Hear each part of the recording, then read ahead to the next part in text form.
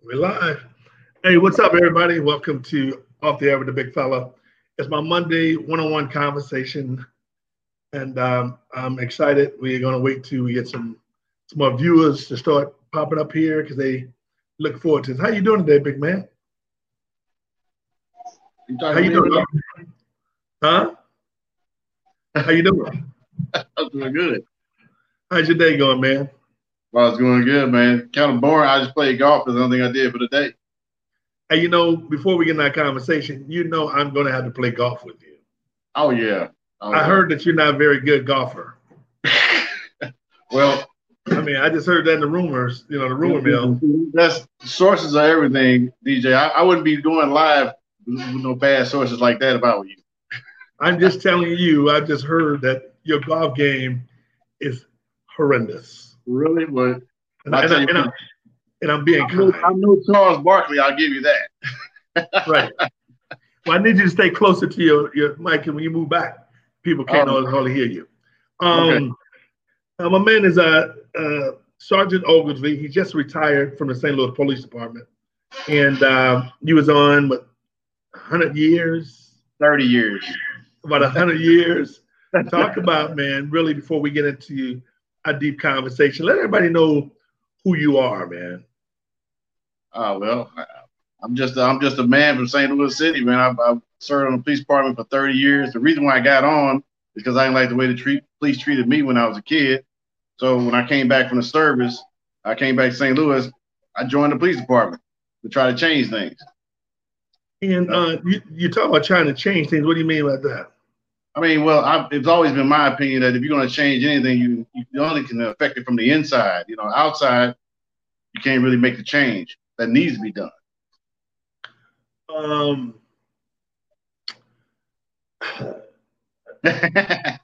I hear you, because we're gonna really get into that whole dynamic about everything. And you got a nice little hello to you, my man Drew Ali. Oh, Drew. Yeah, Drew just said hello to you. My boy right there, man. That's one hell of an officer right there, man. Yeah, Drew Ali is a great officer. Hey, Drew, I want you to listen to this conversation. We're going to have a candid conversation about what's going on in this community, and I want you to, really understand that we're going to bring it today. I mean, this is what it's all about. We do this to have a conversation and get everybody talking. So let's move on. You just retired. Yes. You just retired this past weekend. This past Friday. Talk about that. Oh no, man! It was it's been an experience, man. But I hate leaving the guys out there in the field, but I don't hate leaving the job. It's kind of a catch-22. It's the hardest thing in the world to be. I believe is a black police officer right now. Because you're so conflicted in your job. You want to do the best you can for your community, but your job's not really giving you that opportunity to do that. Everybody, not everybody, but a lot of people think that incarceration is the fix for everything, and that's not true. If our people had jobs, they had a way to feed themselves, you wouldn't see the crimes you see today. But it's hard to get them that because they're not getting it in school. They're not getting any way to feed themselves from school, and they can't go to college, most of them. So now they're just stuck out on the street. But this, like I said, this is by design. This is how the system was developed, to get us prepared for a penitentiary. So let's talk. Let's get right back down. Let's get down to business then. Okay. Since you went there quick. Oh, I'm going. We didn't even slow dance. Right. You just went for the jugular quick. Sorry, dude. Well, let's go there because with the tension in the country with police officers, and I know you pro-police, no question about it, because you wouldn't have been one for 30 years. Yes, sir. But you just saw a young man get shot in the back 7 times in Wisconsin. Yes, sir. He had a domestic argument. Hold on. Domestic argument with his girlfriend. She called the police. He said, hell with that. I'm walking, I'm getting in my car. They tell him to hold, grab his shirt, shoot the guy 7 times in the freaking back. How is it that police officers and people would think that we could trust police officers when we are seeing it bluntly. And what's crazy about this, the George Floyd situation just happened. Right. The Aubrey situation happened. And guess what? Nothing has changed. You just saw it. It's like it don't matter. Well, DJ, where the change need to happen is not in the community. It's the police themselves. You know, first off, if they don't have to have any accountability, they're not going to police fairly in our neighborhoods. That's just the bottom line. There has to be some accountability. And if they thought they were going to jail, believe me, he wouldn't have been firing them shots. You know what I'm saying? Most times. But you say accountability. But a police officer, hold on. A police officer, you guys are trained mentally, psychologically to protect the integrity or the interests of that police officer. So when you say that, I have to disagree with you because it's too many police officers are allowing things to happen on their watch with their partners and don't say anything. So yeah, I want to talk about gang members. What's different from a police officer and a gang member? Tell me. The police officers are the biggest gang in the city. All police officers, some. I mean, but yeah, think about it. The police department is like the biggest gang in the city. But how they police, when they police fairly, the streets will police their own fairly. But when they don't, this is the chaos you're going to see. There's no justice. But how? But you still ain't talking. You're not telling me you just retired from the St. Louis Police Department. You still have not told me how police officer who's on the force are not holding other police officers accountable, particularly when y'all know the dirty police officer. Let me get you this. You know there's a dirty police officer. Everybody knows it. Nothing happens. So tell me, why would we feel good about a police officer when you know it's a dirty one and y'all haven't did anything? And that's a word through the whole station. Well, see, that's the whole thing, man. A dirty police officer would never do anything in front of somebody who he knows would hold him accountable. Quit it. DJ is the truth. Quit it, man. Hey, listen. You know what? I worked in a division where the officers would not do any of their like search warrants or anything while I was at work, because they knew I wasn't going to roll with just anything that was being said on paper. If I saw something that's wrong in the police report, I went right to the policeman and say, "Hey, man, this is not correct." Oh, well, it looks better. Well, no, I don't care how it looks, man. If I get on that stand, I'm telling them what happened. They got to change the police report. They don't have a choice. Yeah. But see, I have to disagree with you. Let me ask you this question. You was on the St. Louis Police Department for 30 years. You just retired as a sergeant, correct? Yes. Are you telling me in that 30-year period, or I ain't gonna even go back 30. I'm gonna go back last year. Or this year, prior to you retiring. Or you telling me you didn't never hear about a dirty police officer within the ranks right now? Oh, you hear about it. But again, okay, good. Hold on. So you know about it. If you hear the grumblings, you know about it. I hear the grumblings all the time, yes. But nobody did anything. I can't control that part, DJ, but everybody knows. Hold on, time out. I think that's unfair for you to say you can't. What am I supposed to do? Go and report it. And then what evidence do I have? From whom? The rumors are the rumors, right? Rumors are not evidence, DJ. But okay. But you know that a police officer is dirty. You know it. And if you got, okay. So you're telling me if everybody in the police department that you work with, St. Louis Police Department, that you just retired from, yes, no one guy, let's say Sammy Jones, Sammy Little or whatever, was dirty, and everybody knows he's dirty. Okay, but how? It's just amazing. Okay, you want proof that the guy is dirty when the whole station knows he's dirty. Hey, DJ, that is a cop out. How is that a cop out? We gonna go put the cuffs on the guy, take him to jail, and book him for what? If everyone's saying this guy's dirty, that means somebody knows he's actually doing these things. Who's going to come out? And who's going to come forward and say, "This is what I saw him do"? So how do y'all want people in the community to go out there and say, "Hey, I saw a guy shoot somebody. I saw a guy commit this." When you guys are doing, you're practicing the same practice. No, DJ. You are. If I didn't see him commit a crime, I can't charge him with one. That's the whole point. If I saw him commit a crime, it'd be a whole different story. But there are police officers that know. You heard about legendary police officers who've done that dirty things for years. I've heard of it. Yes, I know that. They become a legend in the police department. But but you hear people talk about, why is it that the kids on the street don't talk? Why don't they tell? Why don't the police officers are doing the same thing?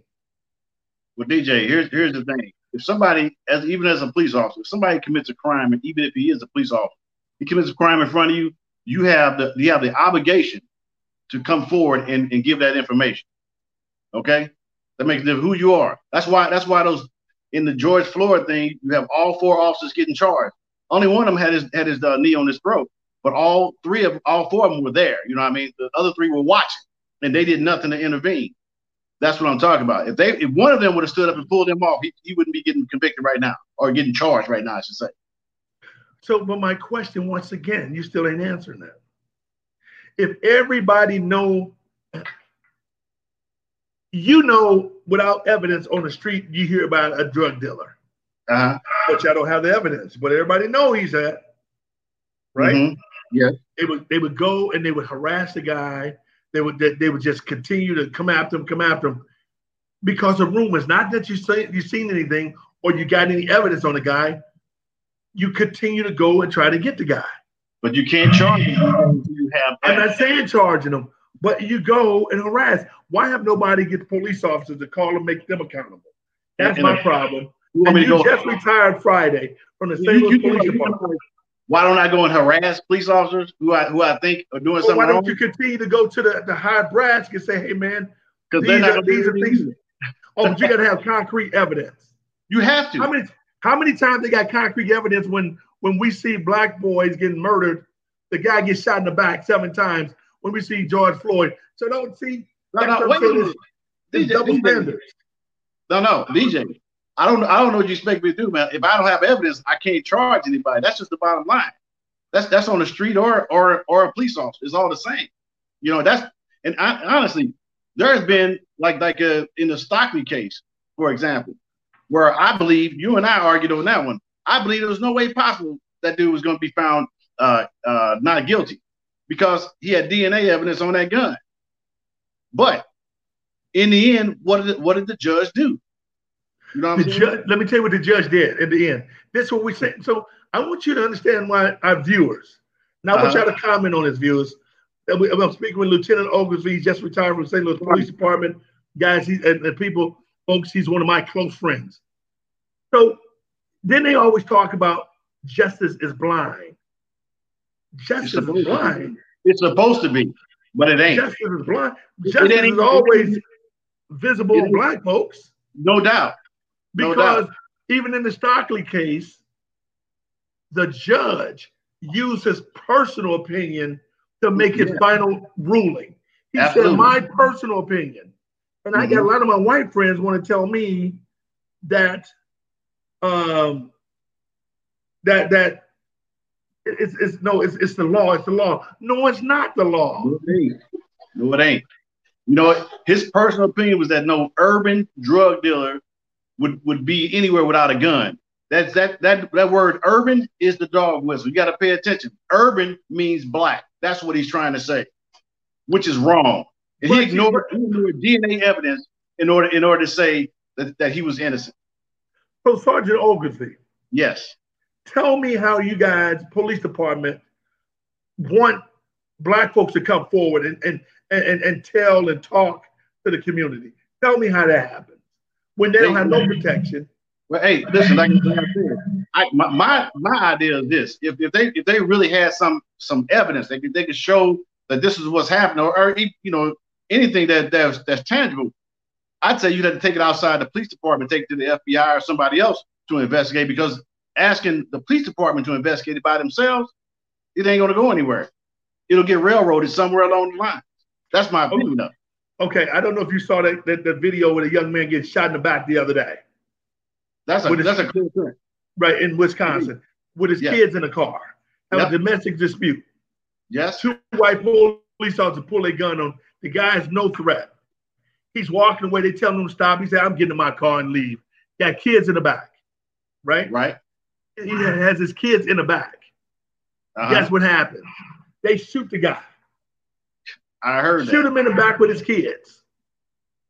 Dead wrong. Now you tell me. That's dead wrong. I just want you to tell me and my viewers before we get out of here. I need you to explain to me, why is it that you guys think that we're going to be transparent with police officers when we know police officers ain't transparent with us? Y'all want us to come forward, you can't. DJ, they didn't charge you to one of those officers? No. They should be charged right off the top. What excuse can they have for shooting somebody in the back? They suspended him right now and under investigation. Okay, so there's an investigation. I don't know what the investigation is going to show, but it sure can't explain how you shoot somebody unarmed in the back. Let me ask you this question. We're speaking with retired Police Sergeant Ogilvie, just retired on Friday, St. Louis Police Department, folks. Let me ask you this question. Yes. How many times a black police officer has shot unarmed white kids? I'm gonna tell you like this. I'll say none, because I'm sure we would have heard about it if it happened. You ain't never gonna particularly shooting them in the back. But you ain't never gonna see a black police officer shoot anybody who's not armed. And I'll tell you why.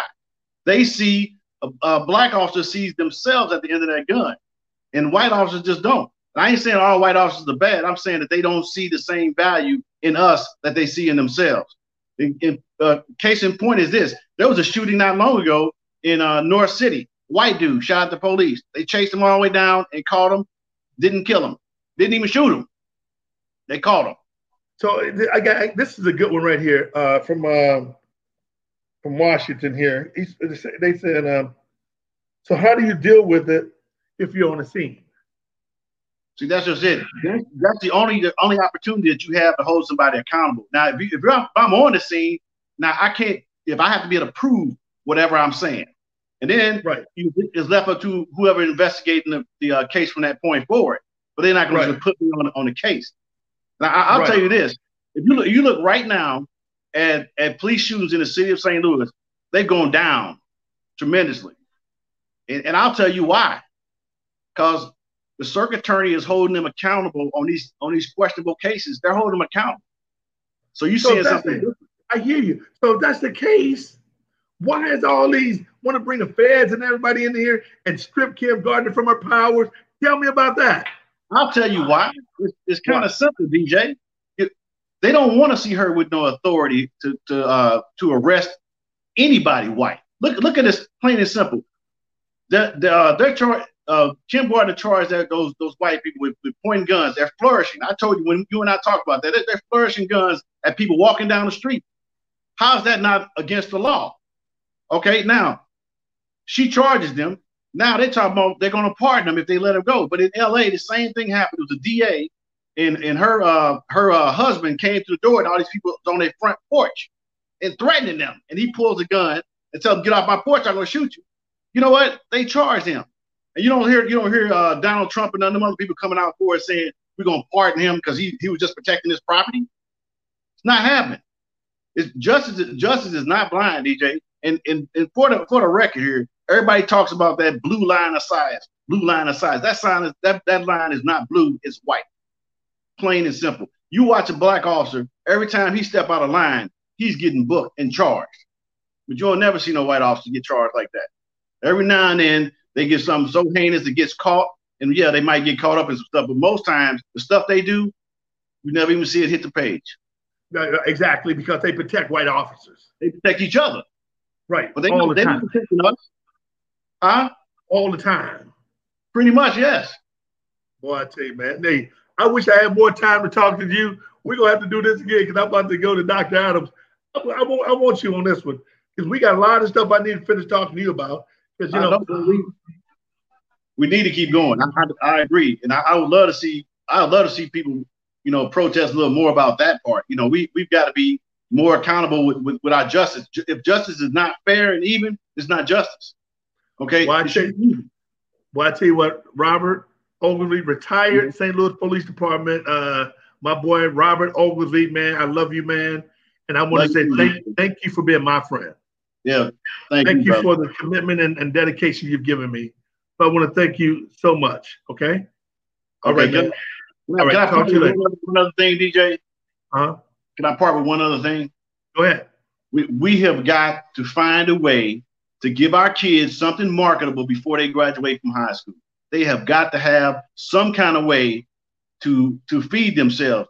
Vocational training has got to come back into these high schools, man. That our kids have got to have something tangible to use by the time they graduate, because they can't just go to college like everybody else. Well, you know what? I'm glad you said that because I'm about to bring in right now my man, Dr. Adams, the superintendent of St. Louis Public School. Hey, how you doing, Doc? Hey, man. I want you to. This is Sergeant Oglesby, Dr. Adams. You know him.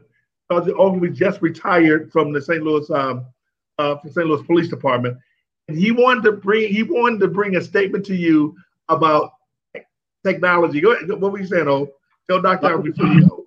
Vocational learning. Our kids, when they graduate from high school, they're stuck in North City with no jobs and no prospects. I'm just saying that when I went to high school, I was able to get a vocational training. I'm a welder and a diesel mechanic by trade, but I'm a police officer out here. Okay, I was. Now, what I'm saying is that these kids, they need to have something tangible before they graduate from high school. You can't start in high school. You actually have to start when they're in like middle school or grade school. But by the time they graduate, if they had carpentry skills, if they had electronics, HVAC, any of those vocations that society's begging for right now, if they had any of those skills by the time they graduated high school, they'd have something marketable. They'd be able to feed themselves, and that would cut down on a lot of the crime that's happening right now. Because our biggest problem, in my opinion, I've been doing this job for 30 years. Right before I left, I was arresting the grandkids of the people that I used to lock up when I first became a policeman. Now, I want you to think about that. The grandkids, same family tree, all of them going down the road to the penitentiary. It's not because that's where they want to be. It's because that's where they have to be, because they don't have any skill to pay the bills. And that's what they have to have. We have to give them something before they graduate high school. And DJ and I was working with a bunch of these kids who are intelligent. They have peace of mind. They're trying to do the best they can to survive.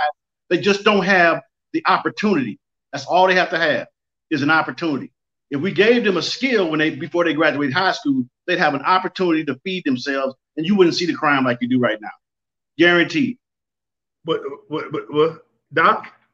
I don't disagree with you at all. I think part of what has happened over the last 10 to 20 years is the kinds of things that you and I had when I was in school have been taken out of the school. So there are no voc ed programs other than and our district only at one school right now. Home ec is no longer there. Mechanical drawing is no longer there. Woodworking is no longer there on a large level. Everybody focused around this notion of college and career with the idea that our kids were going to go to colleges, which we want them to do, but it's not happening at the level of the numbers we need them to because they can't afford to go to colleges because exactly. It's so expensive. So I don't disagree with you at all. The other piece is I think some of the and DJ and I kind of talked about this as well. We have to get them in some kind of voc ed track. It's not enough for them to to get the skill set in high school, but there has to be an apprenticeship or some place for them to go. And a lot of these apprenticeship pieces are not open for them, or if they are open, some of them are taking drug tests and they can't pass the drug test.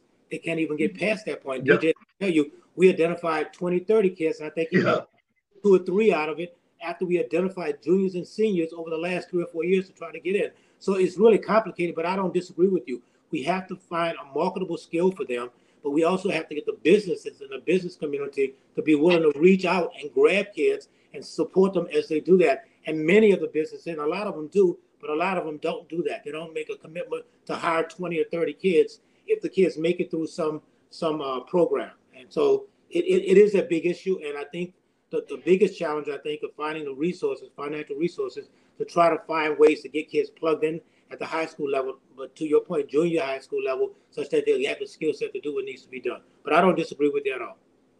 So, I want to appreciate it. Thank you for joining us, and I'll be talking with you later, big man. All right, thank you. Appreciate it, DJ. Love you, man. Love you too, man. Thank you very much, Doctor. Thank you very much. And congratulations, though. Congratulations. How you doing, man? I'm good. How you doing, DJ? Hey, man, I'm doing good. Well, let me thank you for joining us, man, off the air with the big fella, man. This is a program we do Monday nights. It's a big decision that's got to be made about kids going to school and how that's going to look, how that's going to feel. talk about what's the decision with the St. Louis Public Schools, what you guys going to do in terms of kids going back to school, virtual learning, in class, or what? So at this point in time, we made a decision approximately 3 weeks ago that all of our students, 100% of our student population will be virtual. That means that they will be online with teachers starting on Monday, August the 31st. We're providing all of our high school students with an iPad, a Dell laptop, and all of our K-8 students with a iPad. Teachers have been trained and still are going through the training process. We start deploying technology to families on some of it started today at school, some of it will start tomorrow. But right now in all of our schools, that's what we're doing. The other unique thing that we're doing, DJ, that's probably a little bit different than any other district, at least in this region right now, is that we had about 5,000 families that said, hey, I have to put my kids in school. I have to work. I don't want to leave them at home by themselves. My kids are special needs or have a English learning issue that they need to get supported in. So we call all of those families, and the numbers came down to about 2,121 kids that we are going to open 20 schools across the district to try to get those kids in schools. The numbers won't be any more than 10 to 1 in the classroom. There will be no more than 100, 150 in the building, and those kids will go through the process of obviously the health screening as they come in. We created 2 different positions right now where we're paying our support staff, that's instructional support staff and teacher assistants, additional dollars for them to work in these spaces. So let's say they were making $20 an hour, they're going to make $24 an hour in these brand new positions to incentivize them to go into these buildings to support these kids. So about 2,100 kids, DJ, are going to be in 20 buildings as we provide support to them. Also, those kids are going to be dropped off, picked up on a bus, no more than 6 blocks from their homes, on a corner. We're going to feed them breakfast and lunch, plus they can pick up food for 5 days. So they could pick up food on Monday that will supply them for 5 days of food for their families to bring it home to support them. The teachers are still going to be teaching them virtual, but they'll be in our school buildings in a safe, secure environment. Plus, last thing is our partners like YMCA, Big Brothers and Big Sisters, Arches, Flint Fowler, Gene Slay, all of those other entities are coming in to help support partnerships to try to provide athletics and other kinds of things for kids when they're in our environment. So that's what we're doing. I'm going to talk about it a little bit more with my board tomorrow night, but we want to make sure that we're doing our best, DJ, not only to educate kids, but also to support them as they have really challenges around what happens in this community with kids when they're left alone. I know one of the things that one of the big concerns is hygiene and proper, hygiene and proper equipment at homes and things like that. Talk about how difficult this is going to be, particularly when we're talking about poor kids, underprivileged kids who don't have those type of things at their home. That when they leave that school, they go back in the very difficult position of their home, and they can continue to be infected by this virus, and they come back to school. How difficult that is going to be to maintain that position of, man, at home life, it might be off the charts, and we got other kids that they're going to be coming in contact with. How difficult that is for you, man? So it is very difficult. One of the things I think that will assist us, DJ, is obviously kids wearing masks, washing their hands, plexiglass as well, staff doing the same thing, no more than 8 to 10 kids in a building and in a classroom separated at certain desks such that they're not commingling in any way, shape, or form, making sure that only one kid goes to the bathroom at the same time. So in our environment, we can control. But to your point, we can't control outside of that. We can't control once they go home and come back. But the screenings and the constant hand washing and the constant 100% kids wearing masks, we hope and believe that that will be one of the deterrents to try to not have kids infect other kids. But you're right.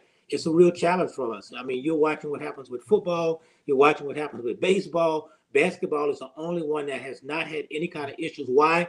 Because they put people in a bubble and they don't commingle with anybody else. They don't let anybody in, not their family, not their dog, cat, nobody. So that's really difficult. So we're going to try this, DJ. I think, and I'm hoping that we will, after October 16th, be able to go back to regular school environment. but the way things look, that might be a longer period of time. And so we just don't know right now. But we're going to try it because we think our kids deserve it and our families deserve it. So we're going to try to support those 2,000 kids. Let's talk about, when you talk about supporting, that there's been big rumors on sports. I mean, I had Dr. Eccles on my radio show the other day, and he kind of said something that was kind of borderline to me that I didn't really like or appreciate. He kind of said, well, sports we may have nothing to do with sports because, kids got to figure out something else. Well, that kind of took me kind of differently, and I didn't really go at it. And I'm gonna tell you why, because sports is the thing to get guys like me off the street. You just saw in Chicago, all the people or the political party in Chicago called a big meeting with the school district and the Parks and Recs in Chicago to say, hey, we need more money and we need more influence and get these kids off the street. Because what's going to happen, Doc? Sports going to keep these kids off the street. How is it that Black educators constantly look at sports as a deterrent for our Black kids when the white community look at sports as a conduit to move forward? Why is that? I think it's how African Americans have been treated in this community, and not just this community, but across this country. And the Black athlete, you know this, I mean, you are a Black athlete, as a way of getting out of poverty. That's the way everybody looks at it, but I played sports as well, and but for sports, I would not be sitting here. There's no ifs and buts about it in my opinion. And I wasn't a bad kid, but sports gave me the self-esteem to do what I needed to do. We're not going to have any sports for the fall semester until October 16th, but we're planning to have multiple sports starting in January. And I understand Dr. Eccles' point. He was on a call with me as well, and he said we just have to find other ways to connect kids. And I think really what he was saying is we may not be able to do it in the way that we did it in the schools, but we still have to find other ways to get kids involved. And so what we're going to likely be doing, DJ, is still pay our coaches and our athletic directors to stay in contact with kids, even though we're not playing sports right now, such that they're in their space, they're in their face, they're calling them, that they're putting them in small pods to do some exercises, maybe not play real games, but to do those kinds of things. Because and I know, if kids don't have anything they do, they will find something to do, and it will not always be positive. There is no doubt in my mind about it, and so I always say the devil's workshop. Being idle is the devil's workshop, so we have to find things for kids. So I understand Dr. Eccles' point, but I do understand that we have to find ways to connect kids. Well, if that's the case, Dr. Adams, how is it that St. Charles and all these other folks are going to allow sports? I mean, if it's that big of a deterrent, how is St. Charles? I mean, they have kicked their season off. They are playing. How do we explain that? Yeah. I think this is how the medical professionals would explain it. I don't want to speak for them, but I think they look at the cases in the region and how the cases are being transmitted. As you know, the African American community is being hit much more than any other community right now.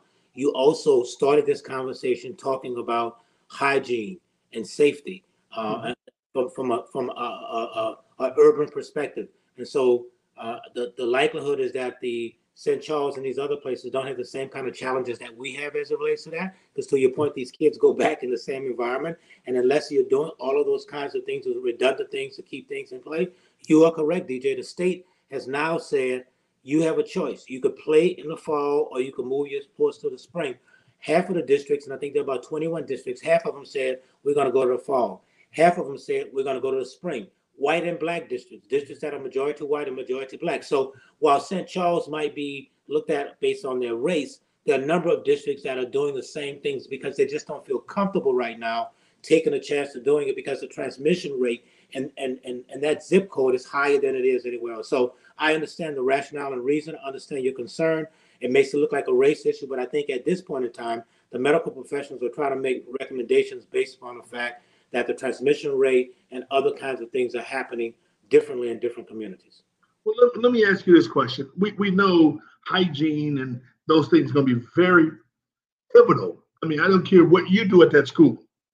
You can have everything in place, hand sanitizer, mask, everything. But when they go home and go into those very difficult environments, it can be a problem. Yes. But my other question is, when you went to some of the St. Louis public schools, particularly in our Black areas, some of those environments wasn't good.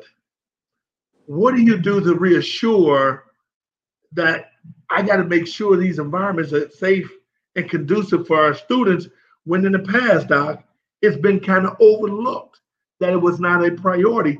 So if that's not a priority in that school, how can a kid now take it as a priority when they've been there 2-3 years and never really saw that? And now you're saying, take it serious. How would that work? How did that look? So you are, I mean, you're hitting it with a big hammer, DJ. I mean, you are 100% correct.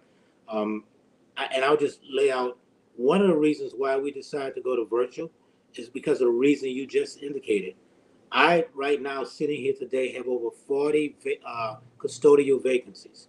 40 custodial vacancies, in addition to another 20 who went on leave because of FMLA.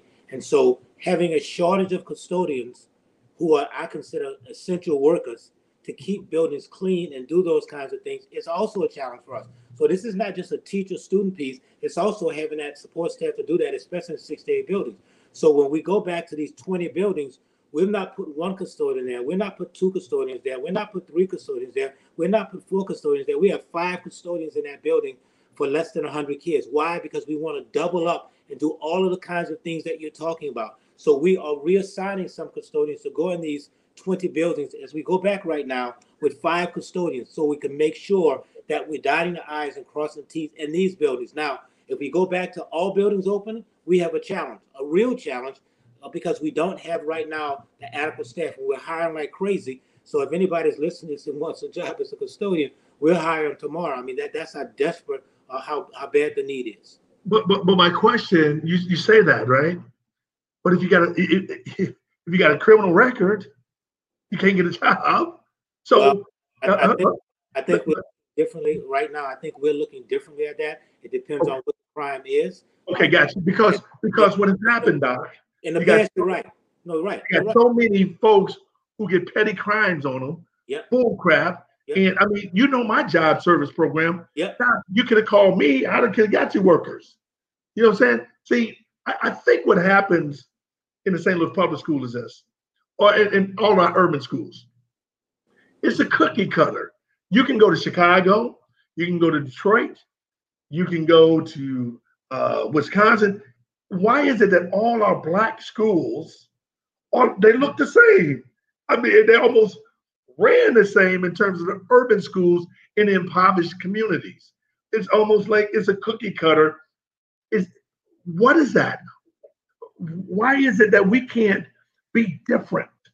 You may have individual schools in the St. Louis public school or in Chicago or in Detroit, that may be elite schools like, your magnet schools, Metro, and those schools, the McKinleys.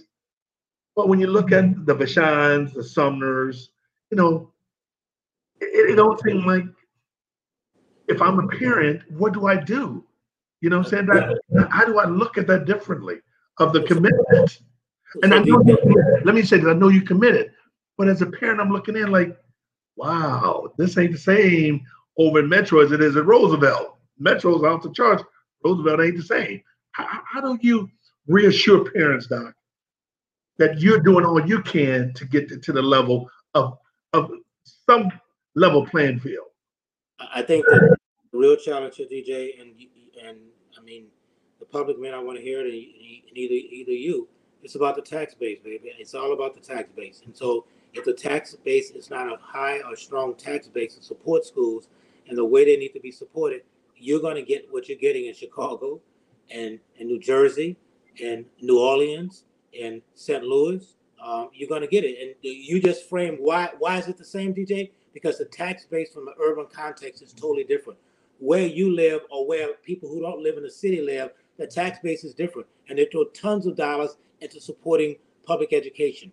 That does not happen here. It doesn't happen to the same degree. That's one of the biggest challenges because the tax base is not a strong tax base. And so at the end of the day, you don't have the funds to do the kinds of things that you want to do because you're not getting enough taxes to make it happen. And that's the reality.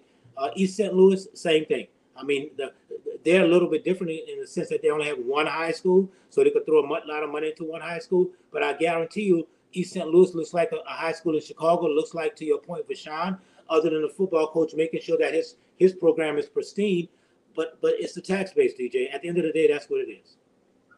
So talk about the difficulties when you're trying to implement new programs, when you're trying to be creative, and you're trying to do the virtual learning, and you got the teachers unions that comes after you and then mad at you because, oh, you're putting our teachers in a bad position, or you're going to fire the. How difficult is that for you to balance that, to move forward, to try to do the right thing? I had some time to spend with one of my colleagues from Kansas City on yesterday. He was driving through, coming from Virginia. His daughter got a scholarship. And we were talking about the urban context. He's the superintendent there for the last 3 or 4 years. And obviously, I've been here for the last 12 years. It is incredibly difficult because you have so many audiences. The business community is an audience. The union is an audience. The politicians are an audience. And so you have a number of audiences that you have to address. And a lot of times, the audiences are not aligned the same. They're not on the same pages. And so while you are listening to one as they talk about A, you're listening to 2 as they talk about B, you listen to 3 as they talk about C, and you have to try to get everybody on the same page. And it is very difficult in an urban context to make that happen. And then you have, if God forbid, if you don't have a board that's supportive, then you have a lot of challenges. I do have a board that has been supportive, and I had a board before that's been supportive. So those are the dynamics that you have to deal with in an urban context, DJ. That's totally different. And so when you talk about innovation, you're correct. I have to sit down with the local union to talk about that. I have no choices about it. I have to talk to my board about it. I have to talk to other entities because I have 1, 2, 3, 4 unions that I have to address. Not 1, not 2, not 3, but 4 unions I have to address when we talk about some innovation around custodians, around teachers and teacher assistants. So I think it's a much more complex environment that might exist in the county and other places. So how do you then, Doc? Let's switch back over to interaction of the school districts and you. How do you get parents to buy into what you're trying to do? Because a lot of the parents they become part of that whole system themselves. You know, when we talk about poverty, when we talk about drugs, when we talk about violence, a lot of times these folks are repetitive of repeating of what they're accustomed to. How do you get the parents on your side to understand when the parents got to work, they don't have no babysitter, they don't have no help, no man around, some guys are raising their kid by themselves. How do you get them on the board with what you're trying to do and believe that you got their best interest and not no personal agenda, which some superintendents in St. Louis Public Schools has had over the years? So I think you have to start this way, DJ. This is how I feel. Yes, I want to get the parents engaged and get them involved and get them to buy in. That is a high priority for me. But at the end of the day, number one for me are the kids. And so I try to go directly to kids, especially at the middle and high school level, and really at the elementary level, to convince them how important the education is and try to motivate teachers to do the same thing, and principals as well. That's really hard because you're doing it from the bottom up. You're not doing it from the top down. You're doing it from the bottom up. But it's really difficult because you just named all of the things that parents have to do. I'll give you a quick story of something that I heard today. In some school districts, they started technology today, and parents got the technology and were calling up for help. And a parent was asking, well, so how do I get my kid logged on? It said, you have to do a capital S and then put your kid's number in. And the parent says, how do I make a capital S on the computer? How do I do that? Because they have a phone and they're never interacted with with a keyboard to know how to do that. Those are some of the kinds of challenges that you as a parent would not have. You wouldn't have that challenge, or the families that you involve yourself with a great deal wouldn't have that challenge either. So it is a monumental task, and I think you have to be honest with parents and try to be as transparent as possible. And at the end of the day, DJ, and this is a fact, and you know this, you got to find the right principal to run the school, If you get the right person to run a school, then you don't have that issue. If you get the wrong person, and this is not slight on any principles, don't get me wrong, but you got to find the right leader in any environment to do that, to make sure that parents are connected, because parents will rally around people who they believe have their best interests at home. No doubt. So Doc, let me go back to something we talked about. You said you're going to give Dells and iPads and all that stuff to these kids, right? There's some families, it was like, at one time I know it was like 20-some% of the St. Louis public school kids was homeless. You know, and I work closely with my girl, right. Deidre Thomas Murray. Right. I mean, I love Deidre Thomas Murray. Yep. She does a great job with that whole program. But you're going to have about 20-30% of the St. Louis public schools that kids are homeless. How do you teach that? What do you do to, how did that work? I mean, is that going to be a generation of kids lost? What happens, Doc? They're homeless. DJ, we have identified about, I think, to your point, Deidre provided to me about 400 kids that we think live in shelters that we are trying to get in contact with to give them the technology, to pick them up, to send them to the instructional learning centers. As you said, Ms. Thomas Murray does a great job in terms of identifying kids. And so what we are working with her to do is to try to make sure they get the technology and also pick them up and get them into the school environment, or find somewhere where they can go to get online and do that. Because I heard 2 or 3 days ago that if a family is working and they're in a homeless shelter, they have to, the family who's working, they can't leave the child at the shelter. The child has to be somewhere during the day. Now, I'm not sure if that's true or not. That's what I heard, and we're tracking it down right now to see how true that is. But the truth of the matter is we have to find places to put these kids. And DJ, you are right. There are a group of kids that we're not going to be able to find. On March 13th, when we closed down for that period of time for the COVID virus, we were able to find every single kid with exception of 141 kids. 141 kids disappeared. We couldn't find them. We went to homes, we knocked on doors, we checked with relatives, we emailed, we text. Out of 2,100 kids, we could not find 141 kids. So our effort is to try to make sure that we do that again as we start the school year as well, to try to find kids and families and get them connected to some kind of learning. But it is hard. And I believe, and you know this as well, we're not going to get every last one of them, but we're going to make every doggone effort to try to do so. But when you talk about giving them the ones that you can find, yeah. When you talk about giving them the computers and everything, what happens when that parent in that home sell that computer, or somebody in the home take that computer and sell it? And I mean, these are realities of survival in impoverished communities. I came from one, you know. So how do we reassure that those kids going to be able to? What happens if that happened? A computer get lost, or somebody take their computer? I mean, what do you have in place for those type of dynamics that we know 1,000% is going to happen? So we gave out about 12,000 pieces of equipment in March. We've gotten all of it back except for 2,200 pieces right now. Only a small, and we're still collecting it, so I want to be clear that we're not finished. Only a small number, and I'm not a handful, but I would say about anywhere between 10 and 15 were in a position that you just talked about. Lost, stolen, broken. Broken probably a little bit more than the other ones. But quite frankly, DJ, we just have not found a lot of families taking equipment and giving it away or trying to sell it.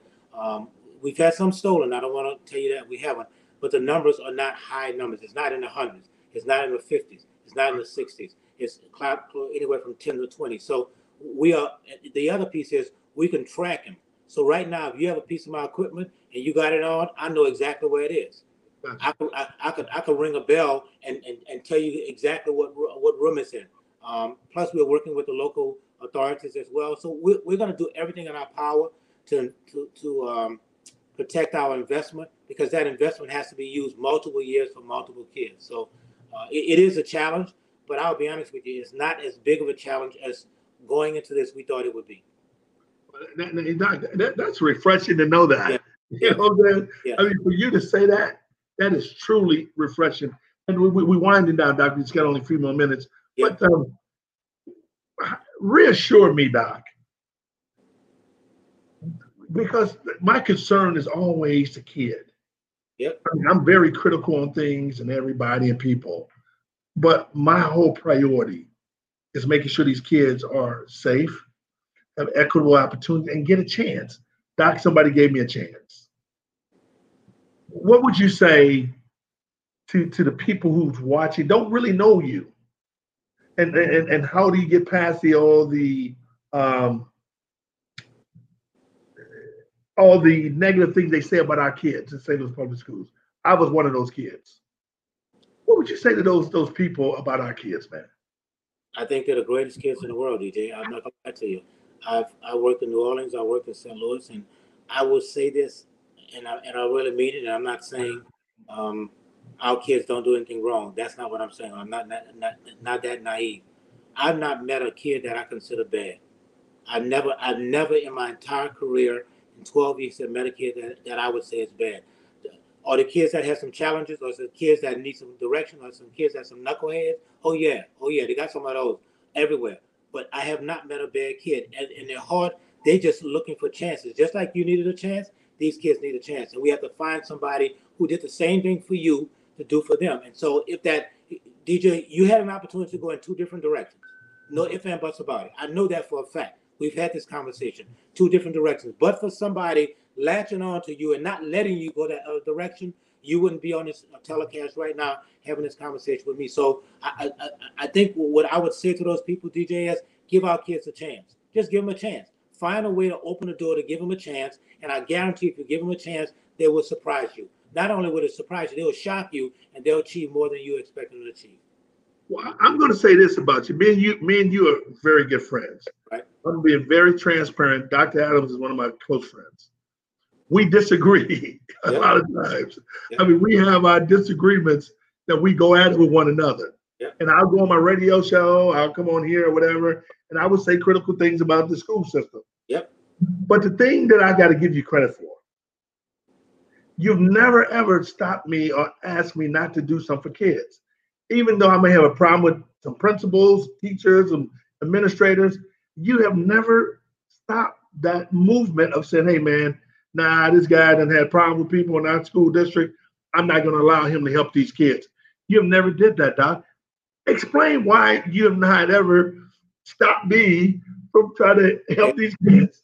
Okay, so we met when I first got here at a hotel next to the airport. You and I sat down. I remember the meeting like it was yesterday. Yes. And you said something to me. You said, Doc, I don't know you that well. I heard about you, but I care about these kids. And I'm going to do everything in my power to support these kids. The first time you did something, that's what you did. Every single time since then, that's what you've done. And so I trusted you at your word. You were a man of integrity. And you told me, I'm not going to always agree with you. You told me at that point in time. And I'm going to throw you under the bus if I have to, not in a negative way by putting stuff out there. I'm not going to hide the truth because I care about these kids. I know for a fact that the big fella's heart is big for kids. I know that. The adults, he can't stand like most of us can, but the kids, you will do anything for kids. I've seen you do it. I know you do it. And so that's why, DJ, it's real simple for me. You care about kids in a way that most people give lip service to. And so that's why I give you props 100%. And it started with that conversation at the airport 12 years ago. I remember it like it was yesterday. You forgot it. I never forget it. You got a hell of a memory, man. You doggone right. Hey, Doc, you went back on me on that one. That was a hell of a memory. Boy, that's good. I remember that conversation. And I'm going to say this, and I'm going to give you the last words. But I'm going to say this. I truly have enjoyed you as a superintendent. And I've dealt with a lot of them. And the reason why I do it is because it's, first of all, man, anytime those kids' priority, you get it done. I have not dealt with you not one time. And I mean, I get mad at your staff. I get mad at the teachers. I get mad at the principals. I get mad at the assistant superintendents. I get pissed. I go on the radio, I rant and I rave and I get pissed. But one thing I got to say about you, man, I got to say this. You have never let me down when I needed some for them kids. I mean, from whatever we need. I mean, you always been there, man. And I want to tell you, I appreciate that, man. I really do. I mean, I ain't looking for no job from you. I mean, I don't need nothing from you. I just appreciate what you've done for me are allowing me to get my blessings that God has blessed me to get to these kids, and you've allowed that. What I'm going to do, Doc, I'm going to give you as much time you want. I'm going to let you close out, and I want you to talk directly to the parents, the kids, and the community. I'm going to let you say what you need to say right now, Doc. So first of all, DJ, thank you for giving me an opportunity to be on tonight to have a few words. I'll share with you what I said to my staff this morning and my welcome to them, and I'll say this to parents in this community. This is a very difficult time in our community right now. You have a pandemic. You have the recession that's going on that's really eating up our families that can't work and losing their jobs. We have the real challenge of this racial equity piece. Another African-American young man shot 7 times in his back, getting into his car. And then we have the big mama I call a presidential election taking place all at the same time. You add all of that together, and you know that families are stressed in ways that they've never been stressed before. Not in my lifetime, and I've been doing this for 40 years.